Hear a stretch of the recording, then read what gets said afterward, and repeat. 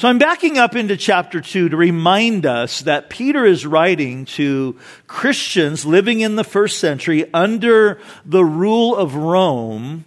And they were Christians who were living in a very hostile environment for followers of Jesus. It was very dangerous to follow Jesus there in the first century. And so Peter's writing to them to encourage them and really in this section to let them know that their conduct, the way they live, if they're living in a way that is honorable amongst unbelievers, that their lives can actually have an impact on people that don't know Christ. And what's interesting about this is we also are living in a day and age where following Jesus is becoming something that isn't so popular. We are living in a culture that is becoming more and more hostile toward followers of Christ and toward the person of Jesus himself. What do I mean by that? Well, let me give you an example. Up until about 12 or 13 years ago, being a Christian in this country was predominantly seen as a positive thing. In fact, it really wasn't that difficult to be a Christian here in the United States of America. It didn't cost you anything. And oftentimes, it was even seen as an advantage to be a follower of Jesus Christ living in this country. But that has been changing rapidly, hasn't it? For example, when I was growing up, and I was in high school in the mid-70s and 80s, believing in a God who created the world was something that wasn't really looked down upon, even going to a public school. It was something that was actually accepted by much of the majority as the norm. But today, going to school at a secular educational institution and believing in creation, you'll get laughed at for believing in a fairy tale. When I was growing up, the biblical view of sexuality and gender and same-sex attraction and sex outside of marriage and extramarital sex like adultery, all of that, the biblical view of all of that is that it is wrong, that it's sin, and that was a viewpoint that was really a socially acceptable viewpoint when I was growing up. In fact, the only people who engaged in that type of activity were those who were rebellious and those who were deemed as being promiscuous, and those who engaged in that type of thing did it mostly in secret and not out in the open. But today, if you are a Christian who holds the biblical view on those type of things, you will at best be looked down upon, and at worst you'll be maligned and attacked. And we see this happening all over the place. Christians being sued for holding a biblical viewpoint on sexuality and marriage. Christians being fired from their jobs for holding those type of viewpoints. We live right now in what is being called a cancel culture, and our culture is trying to cancel God out of its culture. That's the culture that we're living in today. It's getting more and more hostile toward followers of Jesus. But Peter here is writing to these people that were enduring a great deal of persecution. And he's writing them to say, hey, the way you conduct yourself amongst unbelievers, if you do it in a way, that is full of honor, if you do it in ways that is praiseworthy, your life can actually draw them to Jesus. And so in chapter 2, he talks about how we are to live and conduct ourselves in relationship to the government, how we are to conduct ourselves in the workplace. And then last week we saw where he moved into talking about how we should conduct ourselves in the home as husbands and wives. And last week we looked at the beginning of this section. In fact, I want to read it again, chapter 3.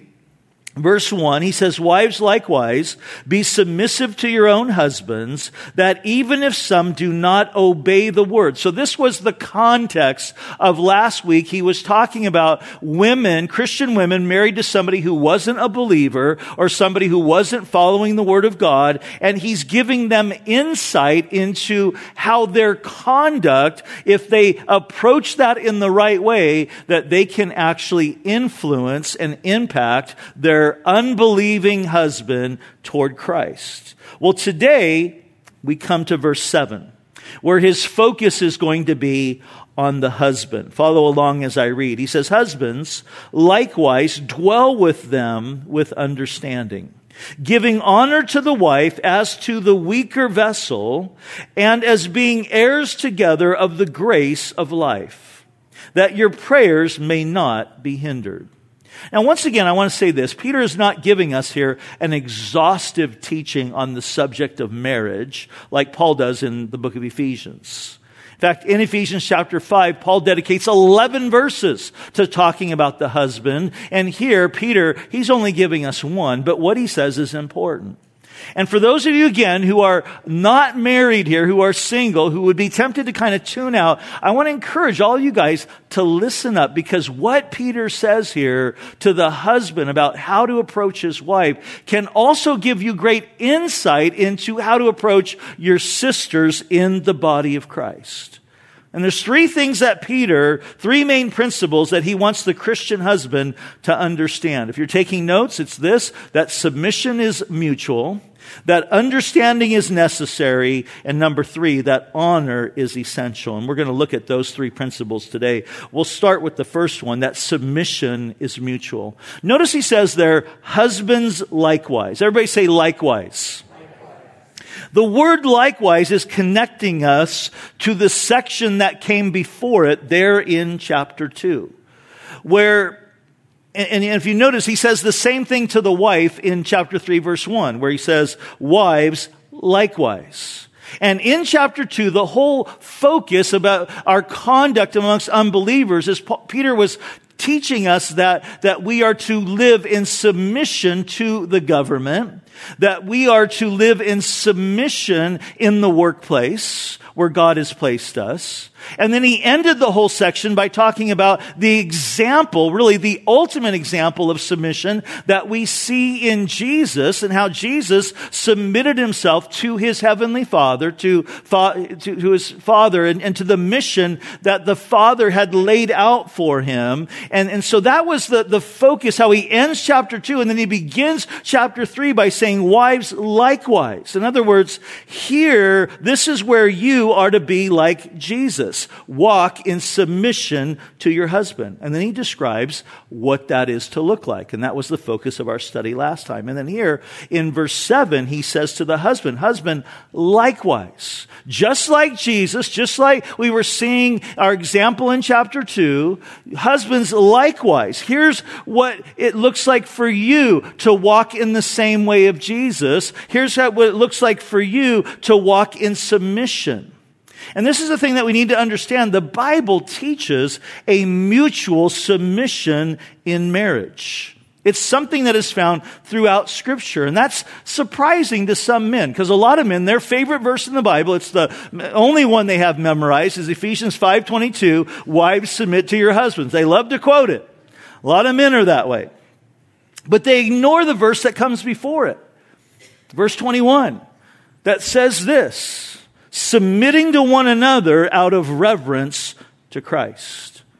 And there Paul is describing a mutual submission in marriage, where you have two people who are individually submitted to one another because they are first submitted to Jesus.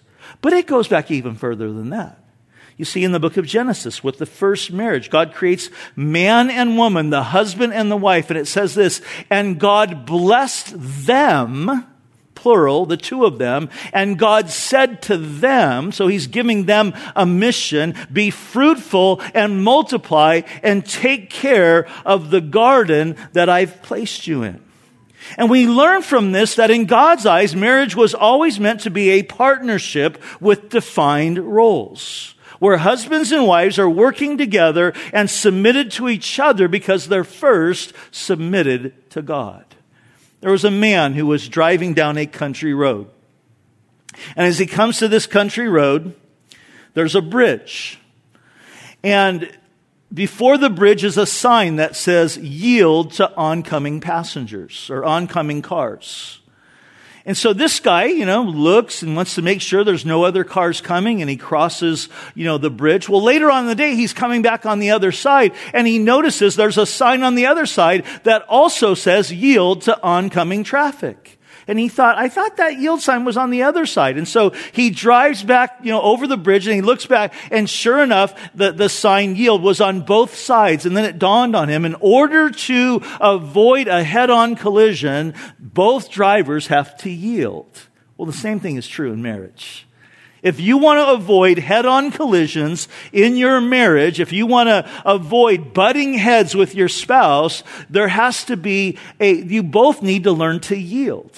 And that is so much easier when you first both are yielded, you're submitting yourselves to Jesus first as individuals, and then learning how to submit to one another. So the first thing that Peter points out here is that submission is mutual. The second thing he points out is that understanding is necessary. Notice again, husbands likewise dwell with them with understanding. In other words, this is what he's saying. He's saying, guys, you need to know your wife. You need to study her. You need to get to know her. You need to know what makes her tick. You need to figure out how her mind works. And a lot of the men right now in the room are getting really, really scared. She's complicated. How do I do that? But really, we need to learn her gifts, her desires, her talents, her hopes, and her dreams. And I think there are three main things that a husband needs to understand about his wife. Number one, he needs to understand her unique God-given design. You see, when God created Adam, he looked at Adam and said that it wasn't good that Adam was alone. So then he made Eve. He made him a wife. And it's interesting. A lot of people have debated, why did God actually make Eve? I want to give you the four top explanations or opinions on that in reverse order. So number 4, this is why God made Eve. God knew that if the world was to be populated, there would have to be someone to bear children because men would never be able to handle it. Okay. Number 3, God knew that Adam would never make a doctor's appointment for himself. So he created him a wife. Number 2, the Bible says that it's not good for man to be alone because he always ends up getting in trouble when he's by himself. And then the number 1 reason is that God, when he had finished creation and he made Adam, he stepped back and he scratched his head looking at Adam and thought, I can do better than that. Seriously though, when God did make Eve, he gives her an incredible title. He calls her in Genesis chapter 2, the helper. Some of you ladies, you don't like that title. Like, oh, don't call me the helper, but you need to like this title because it's an amazing title. In fact, that word, it's the word ezer kenegdo. Everybody say that, ezer kenegdo, in the Hebrew. And it is a word that is used 21 times in the Old Testament. Now get this, 19 of those 21 times it's used of God. He's called the ezer kenegdo. He's referred to as the ezer kenegdo in Psalm 10 verse 14 when he's referred to as the father or the helper of the fatherless. The ezer kenegdo. He's called David's helper and deliverer in Psalm 70 verse 5. He's called Israel's shield and helper in Deuteronomy 33. 19 of the 21 times that word is used to describe God. And twice in the book of Genesis, it's used to describe the wife.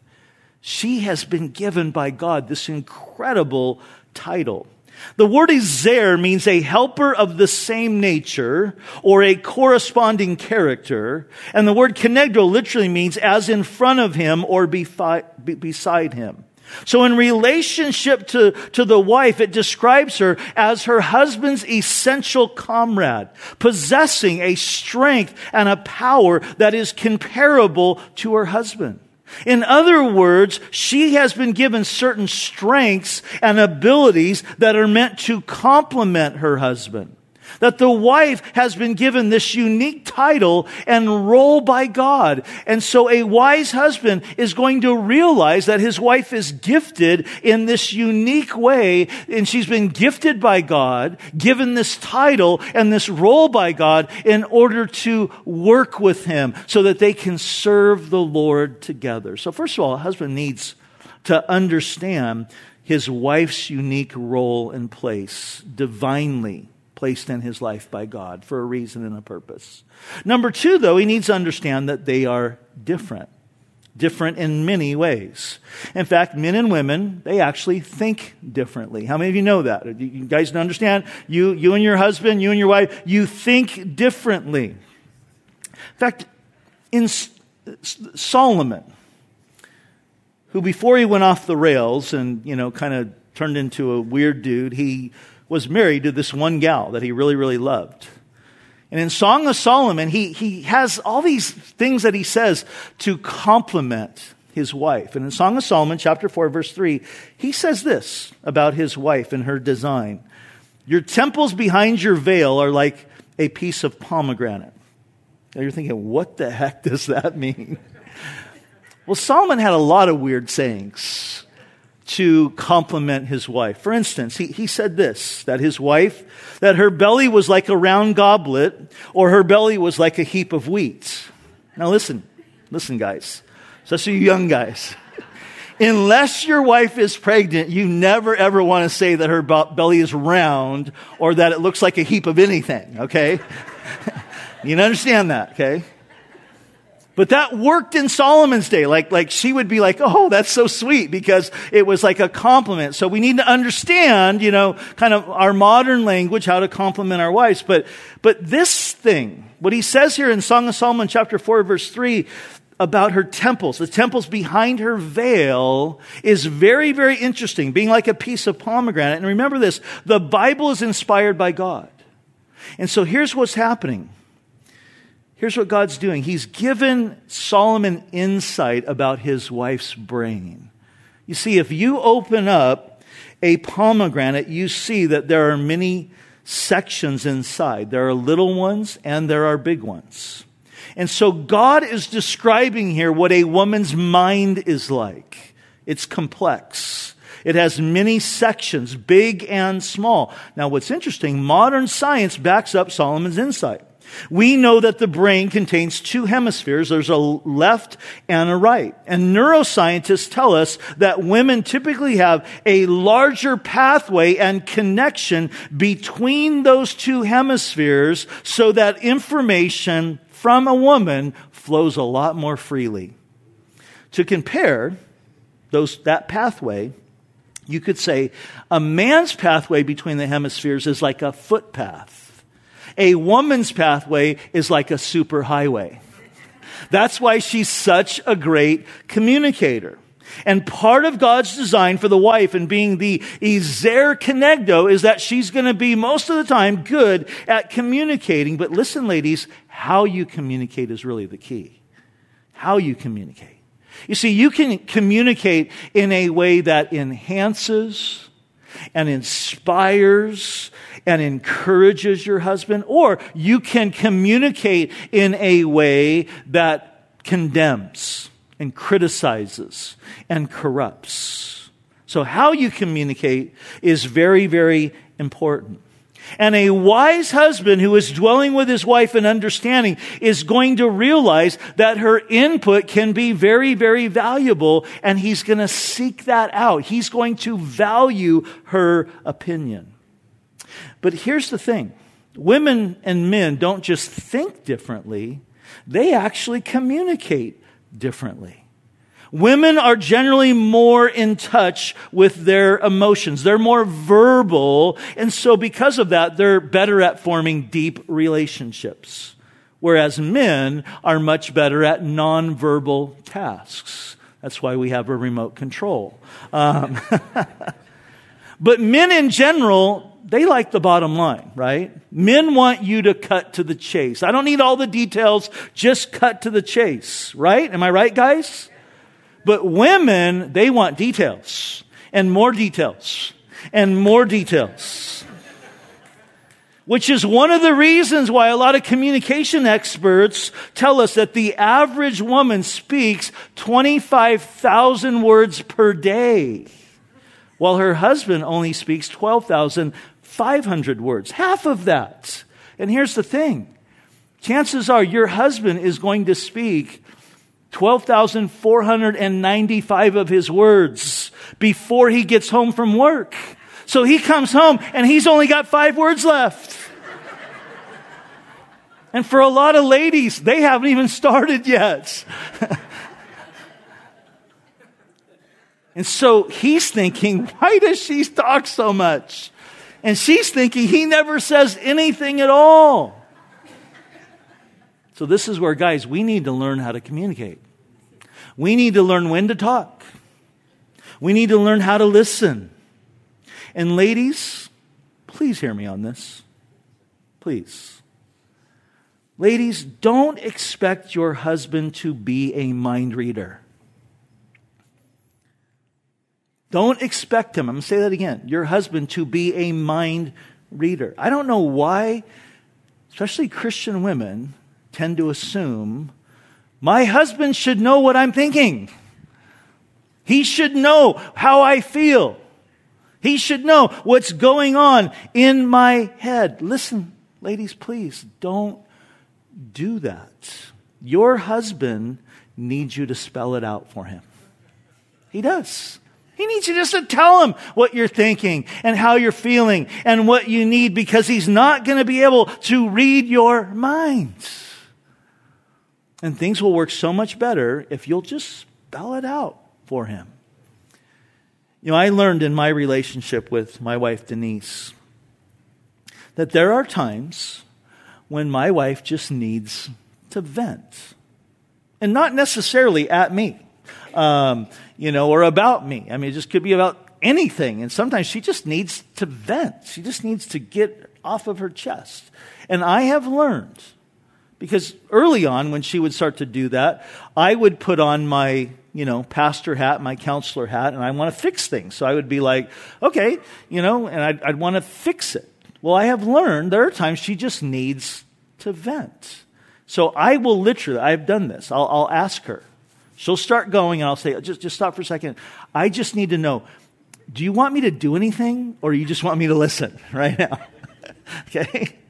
And sometimes she says, no, I just need to vent. I just want you to listen. I'm like, okay, great. Go for it, And I'm like just ready to listen. And sometimes she just needs that. She just needs to vent, and she just needs me to listen to her. Now, I will say this, guys. When she's done venting, this will make all the difference in the world. Again, I learned this the hard way. Pray for her. Just pray for her. Oftentimes, I would walk away and maybe 20 or 30 minutes later come back and go, I had to pray for you. And she'd tell me, I already called so-and-so, one of her girlfriends, and she prayed for me. And I'd be like, So I learned that the hard way. It makes all the difference in the world. Just pray for her. So guys, you need to be willing to study your wife, to know how she thinks, what makes her tick.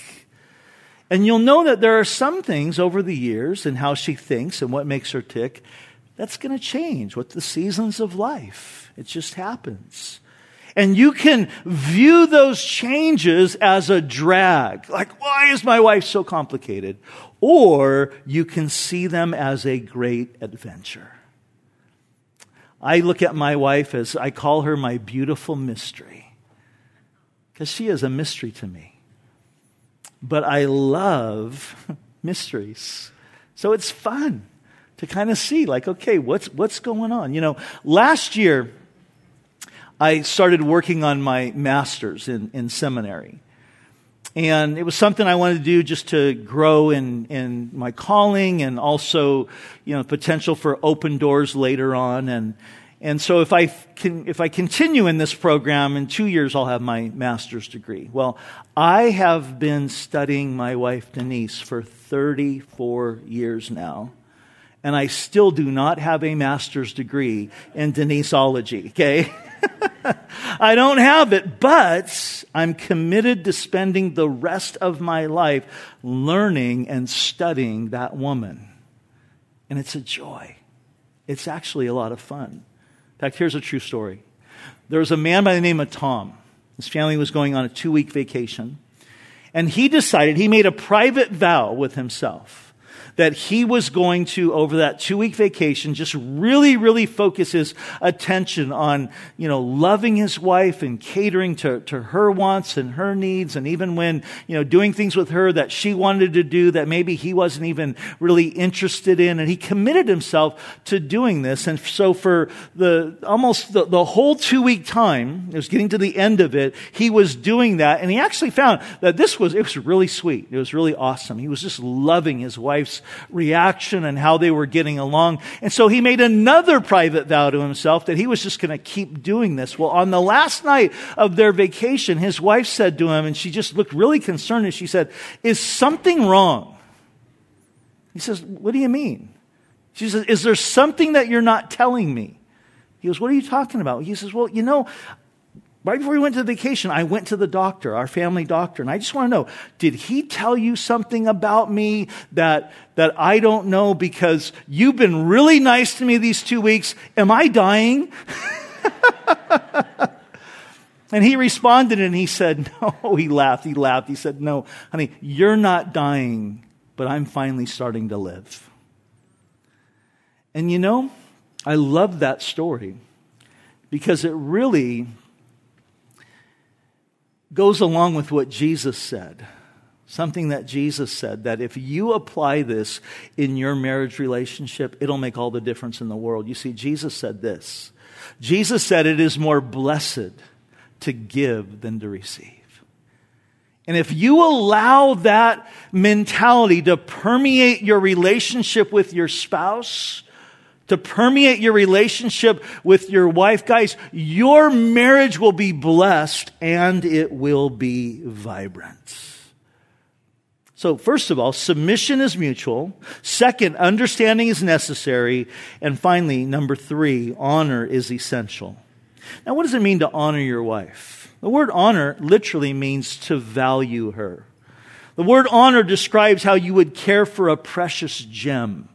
You value it. You're protecting it. So you're valuing your wife. You're protecting her.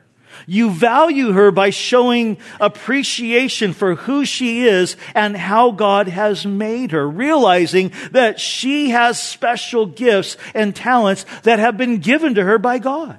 And it is a beautiful thing to see a Christian wife blossom under the encouragement of a wise husband. So I want to encourage you guys, don't hold her back. Let her be all that she can be for the glory of God. So you honor her by valuing her. You honor her by showing confidence, the confidence that you have in her to take care of things. In other words, guys, don't be control freaks, but give her freedom to make decisions. And know this, there are going to be certain things that she's actually a lot better at than you. Let her flourish in those things. It was about 6 years ago that my wife and I started our Thrive Marriage Ministry here at the church. And on those Tuesday nights, how many of you have been to one of our Thrive Marriage events? Just amazing nights where we turn the sanctuary into a banquet hall, and we have some great speakers and a great meal. And so God had given me a vision for this ministry and what it was supposed to, look like. And it was just very, very clear. And so we put, our hearts to making this happen. And here's what was interesting, though. On every single, and back then we used to do Thrive once a month, on the first Tuesday of every month. And on those nights, or on those days when we were getting ready for Thrive, my wife and I would always get in a fight. And the fight would center around how things were to be set up and how things were to function and to run. And we had differing opinions about that. And so we would end up, we'd be here at the church and, staff are around helping us, and we're like mad at one another. And by the time the evening was starting, we didn't even like each other, and here we're leading this marriage event. But it wasn't until I finally came to the realization that, yes, the Lord had given me this vision for what this night was supposed to look like, but He had gifted my wife in knowing how to create an atmosphere that would be really, really special and would make those nights just wonderful. And so as soon as I, quit being so stubborn and began to value her gifting and input and had some wisdom to let her, kind of run things and make things just way more beautiful than I ever would have made, that night became for us a great blessing rather than a burden, rather than a struggle. So it's understanding, guys, valuing her gifting and how God has blessed her and gifted her. And so, guys, you value your wife, or you honor your wife by valuing her. You honor your wife by respecting her, and you honor her by praising her. In Proverbs chapter 31, Solomon speaks about the virtuous wife and the noble woman. And he says this about her, that she's industrious, that she's frugal, that she's generous and yet gracious, that he portrays her as a craftsman, as an artisan, as a business person, as a farmer and a manager. And he's speaking there in glowing terms like a guy who is just so proud of his wife. In fact, he describes it in this way in verse 11 of Proverbs 31. Her husband has full confidence in her and lacks nothing of value. And in verse 31, he says, give her the reward she has earned. She should be praised in public for what she has done. I love watching guys praise their wives on social media. I love it when I see guys in our church that post something glowing about their wife and just how blessed they are to be married to her and something about her that they really, really appreciate. Now, I will say this though, guys, if you post things like that, you need to also live it out, because actions speak louder than words. And if you post something really, really sweet, but you're not acting like that in person, it doesn't mean anything. But I love that. He praises her in public. It's a great way to let the world know that you love and appreciate her. Now, it's interesting. Peter describes two things that a husband needs to remember, though, about his wife if he is going to honor her well. The first is that he calls her the weaker vessel. Now, what does that mean? How is she weaker? Is she incompetent? No. Is she weaker emotionally? Not necessarily. Is she weaker spiritually? No, oftentimes the wife is a lot stronger spiritually than her husband. So what is he talking about? Well, he's talking about physically. In fact, the word weaker there literally means without stenos in the Greek, which means without strength. It's primarily talking about how she is physically. She is physically weaker than her husband. And once again, this is by divine design. You see, God created men to have a certain hormone called testosterone, which makes his bone structure grow larger than a woman's. He has more fiber and muscle around his bones than a woman. Up to 40% of his body is in fact muscle, whereas only 23% of his wife's body is made up of muscle. A woman's blood contains more water and 20% fewer blood cells, which supply oxygen to the body, which is the reason why she gets tired more easily and can even be prone to faint. Now, some of you might think, well, my wife's a bodybuilder. She lifts weights. She's actually stronger than me. Well, though there are exceptions, okay? She wasn't designed that way. She made herself that way, and that's okay. But generally, the wife is weaker physically than her husband. And so a wise husband who is honoring his wife as the weaker vessel is going to make sure she doesn't get overextended. He's going to know and learn what her capacity is. He's going to understand that he can't push her too hard. That he needs to know when she needs a break, when he needs to just say, hey, let's just stop now. Hey, I'm going to take you to dinner. Let's get out of here. He needs to understand that about his wife. So he needs to, in order to honor her well, he needs to understand that she's the weaker vessel. And secondly, he needs to understand that she is a fellow heir of the grace of life. What does that mean? It means that she has been gifted by God, that she is a daughter of God, that the same grace that saved him is the same grace that saved her. That the same grace that sustains him is the same grace that sustains her. That the same grace that supports him in life is the same grace that supports her. And the husband who honors his wife in realizing that she has insights and understanding and has been blessed by God is one who is honoring her as a fellow heir of the grace of life. And think of it this way. Suppose, guys, you inherited $10,000, but your wife inherited $10 million. Are you going to want to have joint checking accounts, joint bank accounts? Absolutely, right? Because you want to be a part of that. Her fellow heir, you want to be a part of her inheritance. Well, in the same way, a husband, you can enjoy the grace and the beauty of life if you see your wife as being rich in the things of God. She's a fellow heir. She's been graced by God. And finally, Peter tells us the result of dwelling with your wife in understanding and honoring her is that it results in an effective prayer life. He says that your prayers will not be hindered. And here Peter is calling attention to something that we often forget or deny, that there is always a connection between your relationship with your wife and your relationship with God.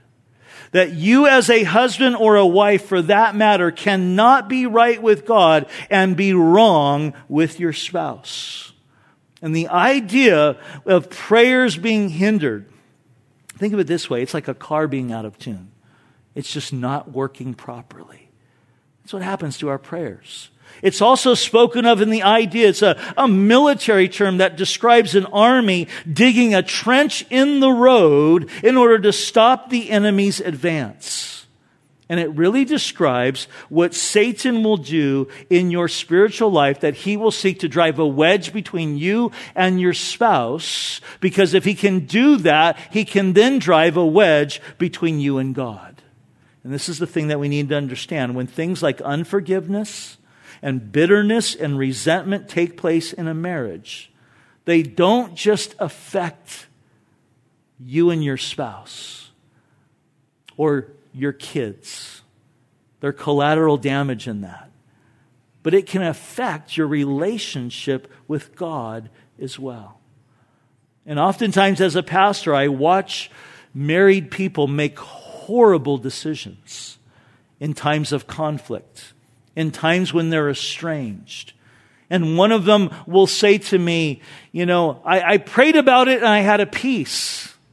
And I'll say to them, I don't think that peace was from God, because what you're about to do totally contradicts what he says in his word. And so Peter is wanting us to understand a right relationship in our relationship with our spouse keeps us in a right relationship with God. But when we're in a wrong relationship with our spouse, it's going to have an effect. It's going to make you out of tune. It's going to clog things up in your relationship with the Lord if you're harboring these things in your heart. Now, I know what some of you are thinking. Some of you are thinking, Pastor Rob, I understand what you're saying, but this is hard. What you were saying last week to the wives and now what you're saying today to the husbands, this is hard stuff. And I would agree with you 100%.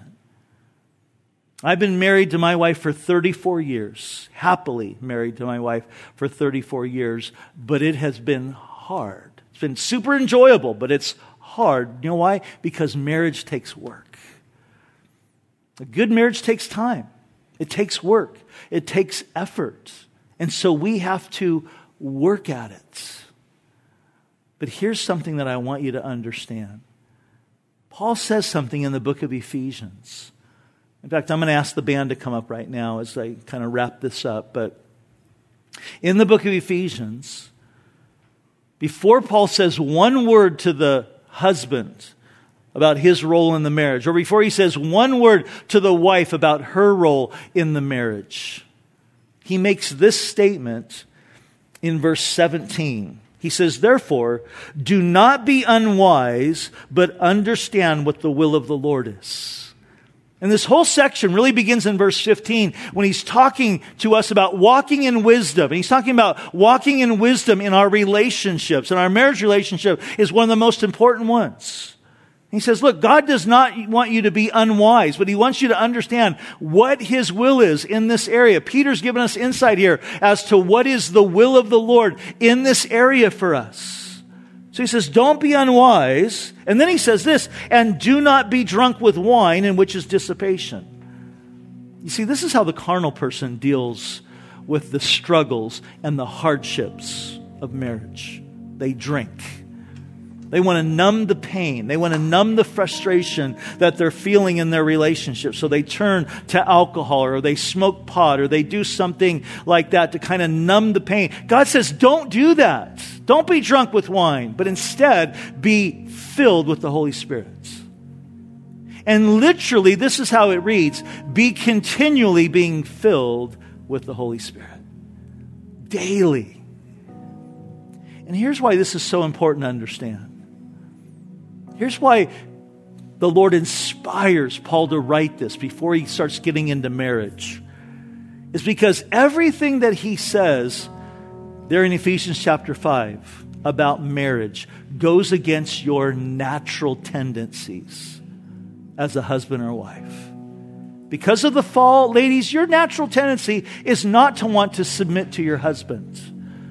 According to Genesis chapter 3, your natural tendency is to want to rule over him, not submit to him. And husbands, your natural tendency is not to want to submit to your wife or to serve your wife. You want to be served by your wife. That's our natural tendency because of the fall. But God is not wanting us to live naturally, but supernaturally. And so He's given us His Holy Spirit.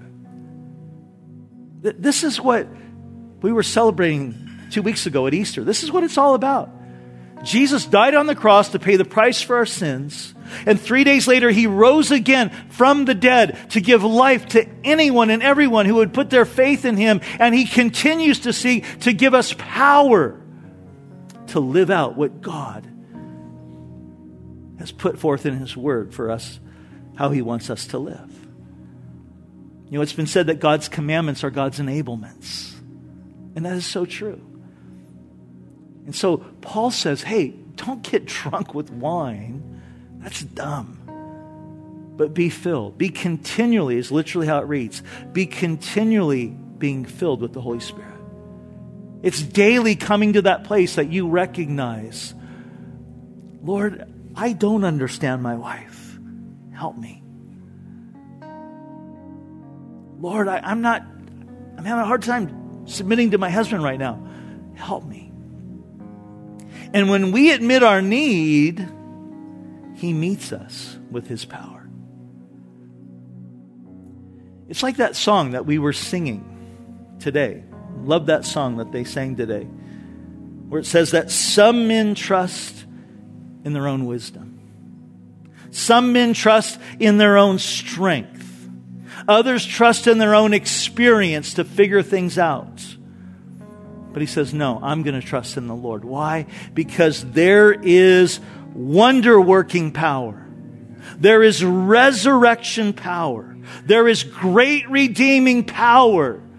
In the name of Jesus, the Bible says that it's the name of Jesus that we are saved. That if we confess with our mouth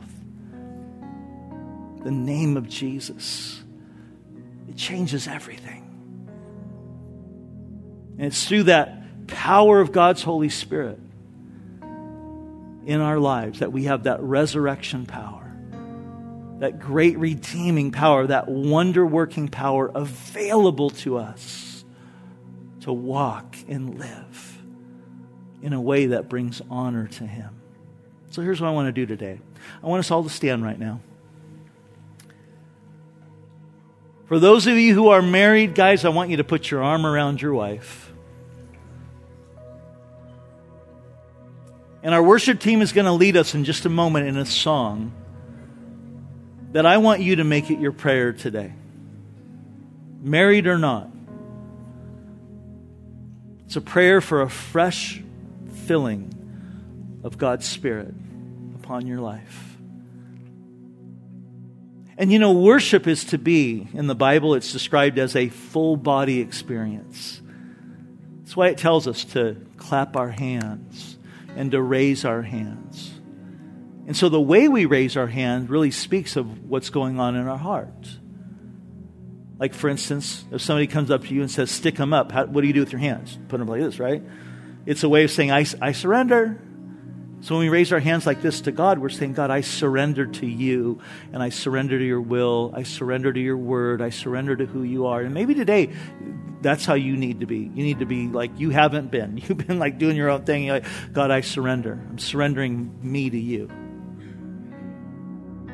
But when we raise our hands like this, it's indicating to the Lord that we're ready to receive something. It's like a football player receiving a punt, like, okay, here it comes. And like I'm saying, God, I'm expecting. So I want to encourage you today, husband and wife, as we begin to sing this song, just put your hands up, however, where you're at today, either like this to receive or like this to say, I surrender, and just lift your hands today and just saying to God, God, fill me afresh with your Spirit. Meet me right now in this moment, married or single, spouses here or not, to just say, God, here's my heart before you. And let's make this song our prayer as we wrap up our time today.